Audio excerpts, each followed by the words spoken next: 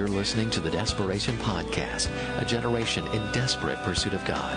www.desperationonline.com. Let's pray together. Father, we love you so much.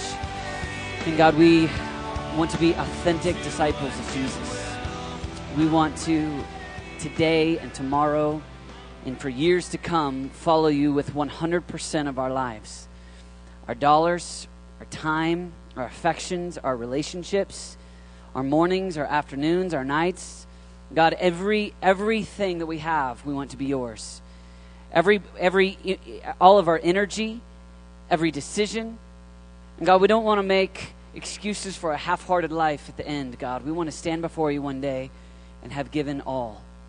And so, Lord Jesus, would you help us tonight as we talk about your power, as we delve into this tonight.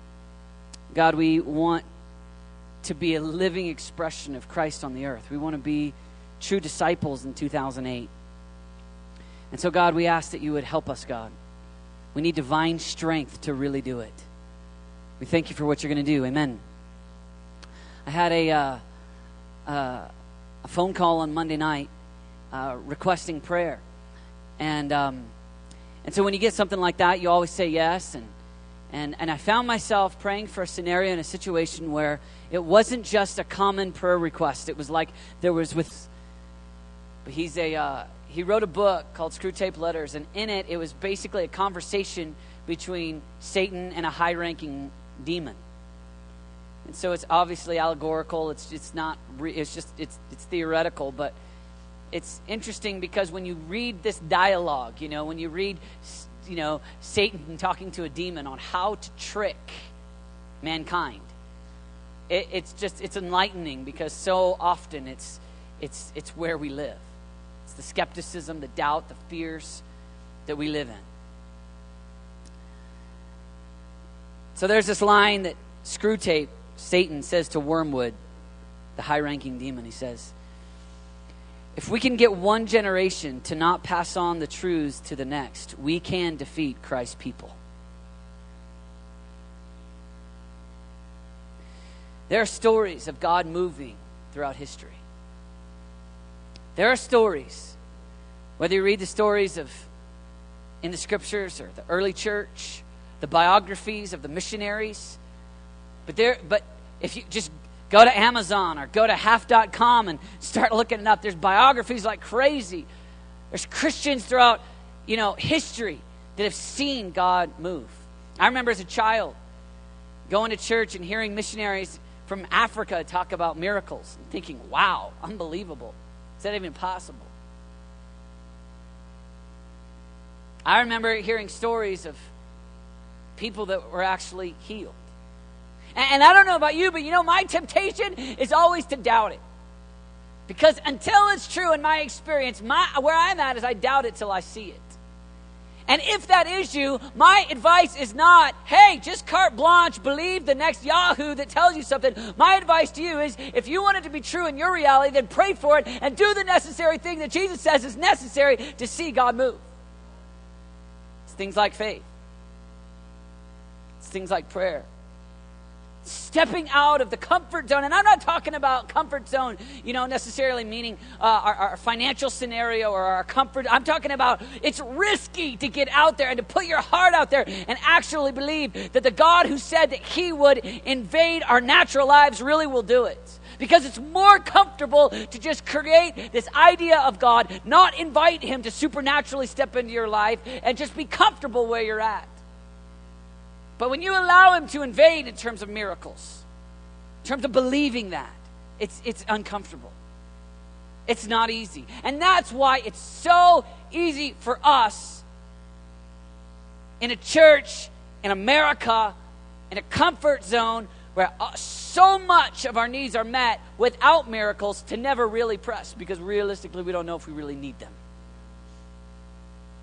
Let the chips fall where they fall, I'm fine. I'll be fine. My mom and dad were fine. Their parents were fine. My parents have a retirement account, a nice house. I'll probably be fine too. That's not the way of the kingdom. The way of the kingdom is whether you have a nice house or a shack, you're believing in faith for miracles.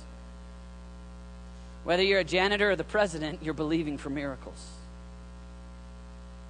And that's hard to stay aggressively after, but it is the way of the kingdom. It is the way of the Christ follower. It is the way that we're called to live, as uncomfortable as it is. I just imagine what it's like for average tax collectors and fishermen to then be commissioned by Jesus to do these things. And Jesus dies on a cross, he raised from the dead, he sends to heaven. And then all of a sudden, there they are, left to be the expression of Christ on the planet and to spread the good news of Jesus. You know, Acts 1:8, Jesus says, you'll be my witnesses in Jerusalem and Judea and to the ends of the earth. You're going to be my witness. A witness is someone who tells what they've seen and they've heard. I've got good news for you, friends. Today, we're the witnesses. But how awful if we haven't seen much or we haven't heard much, because the way that we experience and know God today is through the Holy Spirit, but we, in all of our confusion, don't create room and invite him to invade our lives. It's so common to claim the good news of Jesus as, I'm a Christ follower, but we're not fellowshipping with the Holy Spirit. We haven't seen much. We haven't heard much. And yet we'll get on an airplane and go to another country to tell the good news. But we get there, we've got no power in our heart. We've got no miracles in our hands. We've got very little faith. We don't want to be that. No, we want to be the ones that whether we're here or we're getting on a bus or a plane to go somewhere, we're fellowshipping with the Holy Spirit. So we've seen miracles. We've seen things. We've seen things in the scriptures. We've seen God move. We've heard the Holy Spirit speak to us. And there's fresh prophetic ideas in our heart and our head. There's power in our midst. Real power. Not flaky power. Not made up power. Not pretend power. Not where we put on a display in order to feel good about ourselves. But I mean, really. And the crazy thing is that God will meet us when we do these things, but there's no timetable, you know? I mean, what's crazy is that, like, I look at the way that the furnace has been praying for years and years and years and years, and I'll tell you this, there are definitely sometimes where the kids will come from desperation, they'll go back to a couple things, and 16-year-olds will see far more miracles than we've seen in 7 years, and they'll see it in the first week. It's not a fair trade. No deal. But you know what? When we're doing this in God's economy, God goes, I'll do it my way. And our call is not, hey, I'm doing this for something. We don't do it for something. We do it because he's called us to. And there are good days and there's bad days and there's days where we see miracles and there's times where we go 10 years and we don't. But no matter what, we're going to stay consistent believing. And when we stand before God one day, that's where we want to live. We're going to stand before God, and who knows that we might, I'm making this up, but who knows that we don't stand before God. And we see him face to face.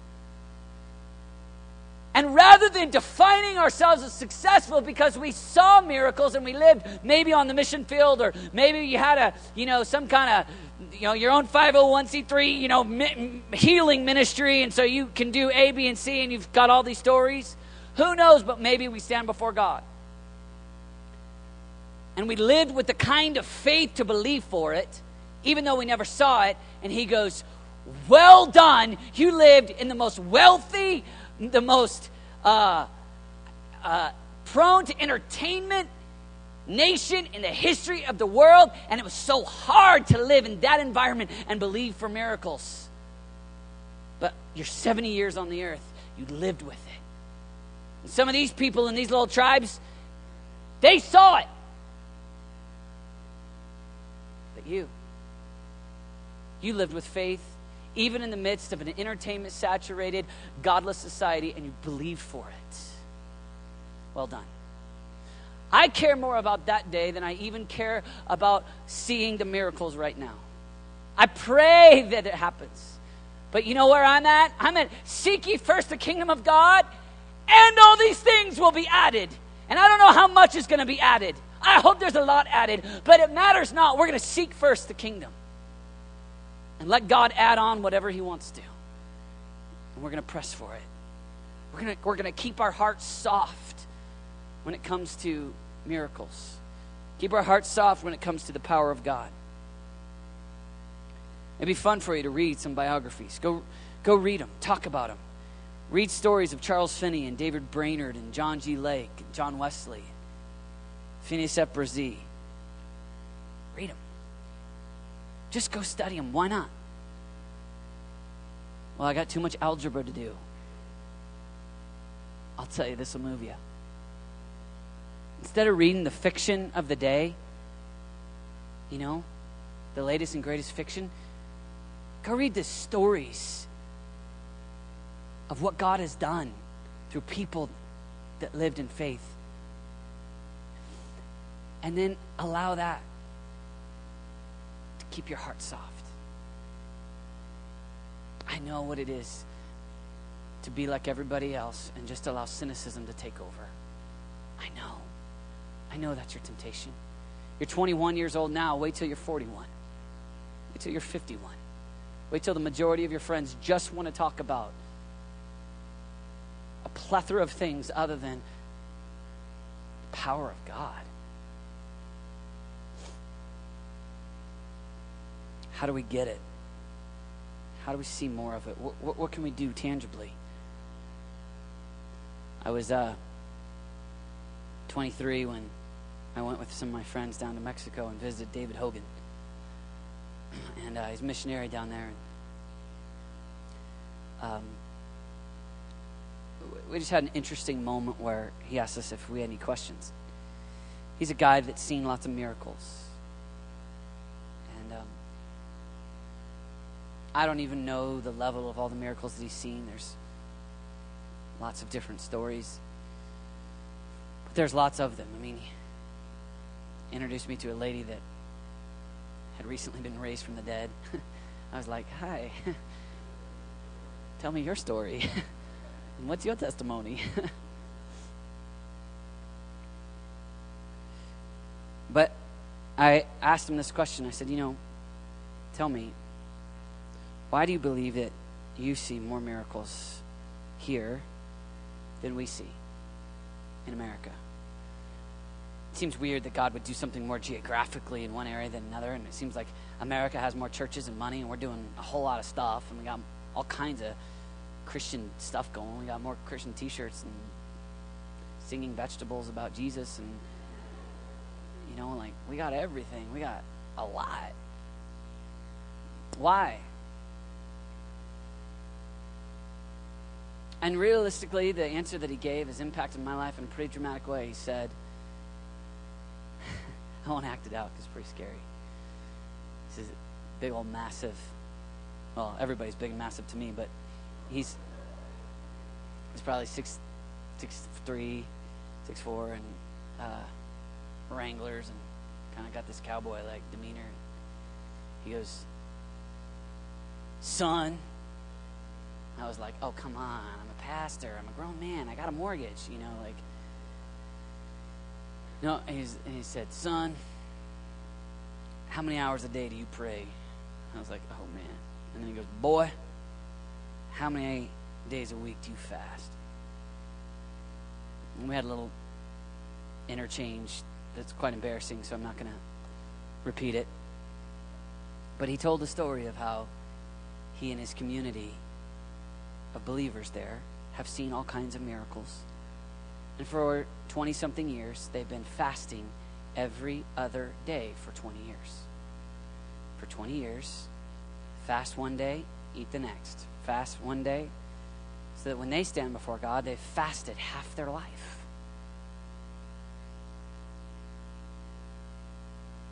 And then he said, I'll tell you why.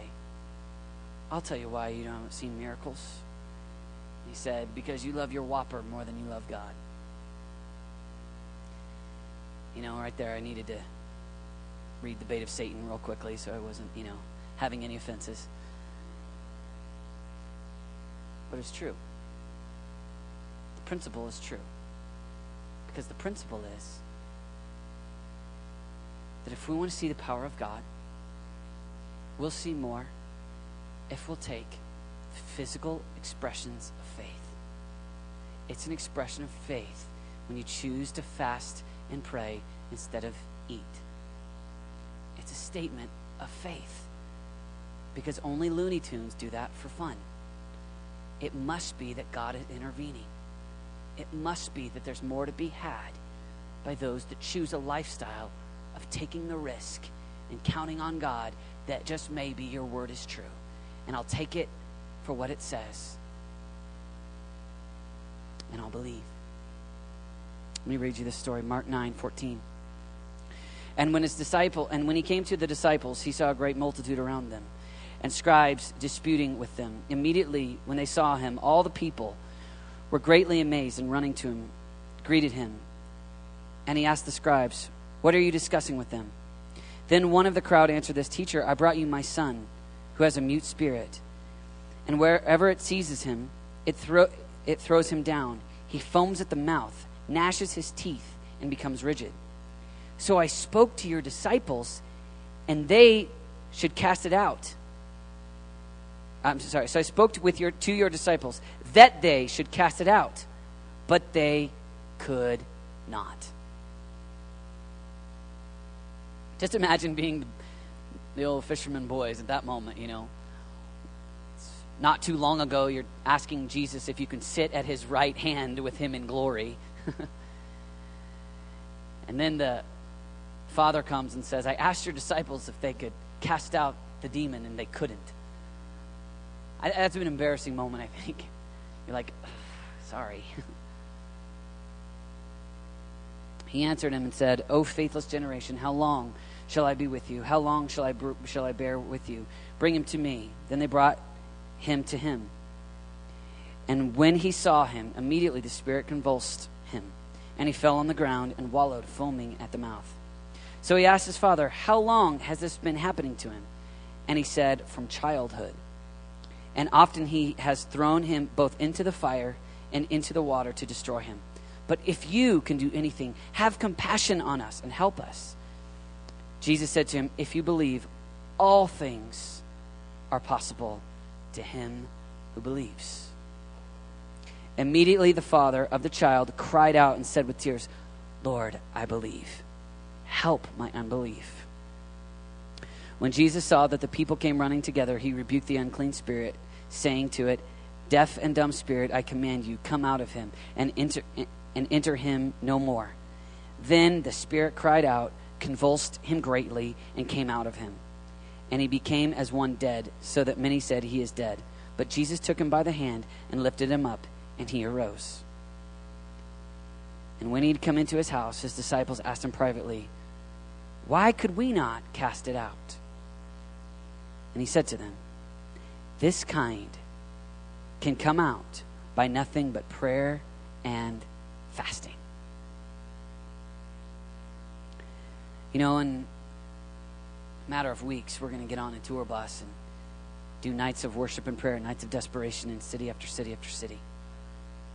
And as I was reading this today, I thought, it's kind of similar when a youth pastor invites us to come to his city and does all the work to take care of us. And imagine us going in there with these kids, and our whole goal is to see them fall in love with Jesus, get set free from the lusts of the age, the demons of the day. Imagine if we go in and we go to lay hands on the kids and pray for them, and there's no power. And the kids that came in struggling with sexual perversion leave that night still choosing sexual perversion. And the kids that came in that night bitter towards mom and dad leave again bitter. And the kids that are filled with shame and pain leave again. Why? Well, I took them to your disciples, but they couldn't cast out the demon. Jesus says, well, this kind comes out through prayer and fasting. Friends, I don't want to go on the road in vain. We're not going to do a show. We're not going to sell Jared Anderson's records. We're not going so that you can have a good trip. We're not going because we want to fill our time schedule and we want to do something for the kingdom so that on graduation day we can say, hey, we did something for God. We want to fast and pray day after day after day. And when we show up in some little town somewhere And some young man comes, he's demonized and filled with the hatred and sexual perversion and anger and bitterness and hurt and shame, where we lay our hands and we say, come, Lord Jesus, and the kid is set free. And that's why we do what we do. When we jump on 747s and go overseas, we don't want to go just to get an airplane meal and take some pictures and say we did something. I think that's puke in God's eyes. If that's our motivation, we should never go. We're going to walk into a school, a church, a tribe, a family, and have the power of God in our midst. To get over there and to have something to say. To have the Holy Spirit alive in us. And whether it be healing that's needed, whether it be someone to herald the good news of Jesus to someone who doesn't know, or someone who only knows with their head, but they have never encountered with their heart. We show up and there's power. The power of God. I don't want to live. I don't want to live without that. I don't want to live like a shallow Christian with a label on my face that says saved in the vault of heaven, but there's no power, there's no authentic reality of Jesus oozing out of us. 1 Thessalonians 1:5, Paul says, hey, we came not just with word, but with power. It's easy to show up with good worship songs and some tracts and some t-shirts that say Jesus on them. And we want to show up with the power of God. We want to show up, and any 21-year-old that's praying for students in the crowd has the power of God. The prophetic unction to declare to that kid what the word of the Lord is. The healing power to pray for the sick. But if we're going to be Christ followers in 2008, let's not settle for a little more comfort, a little more ease, a little more cushion. It takes sacrifice to fast, to pray, to risk your heart and keep believing. But the way I see it is when we come to the end of our journey, let's make that the end of our journey. We prayed for the miracle and we faced the pain of the miracle not happening. So we get up the next day and we come to the next time where it's the God-ordained path for us to believe for a miracle. And we give 100%. We pray, we fast, and we believe for the miracle. And the miracle doesn't happen.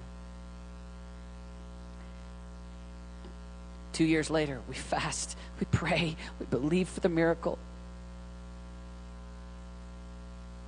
It doesn't happen. We fast, we pray 6 weeks later for the miracle. And I don't know if in your journey you'll fast out of 100 times if you'll get one miracle or if you'll get 99. I don't care.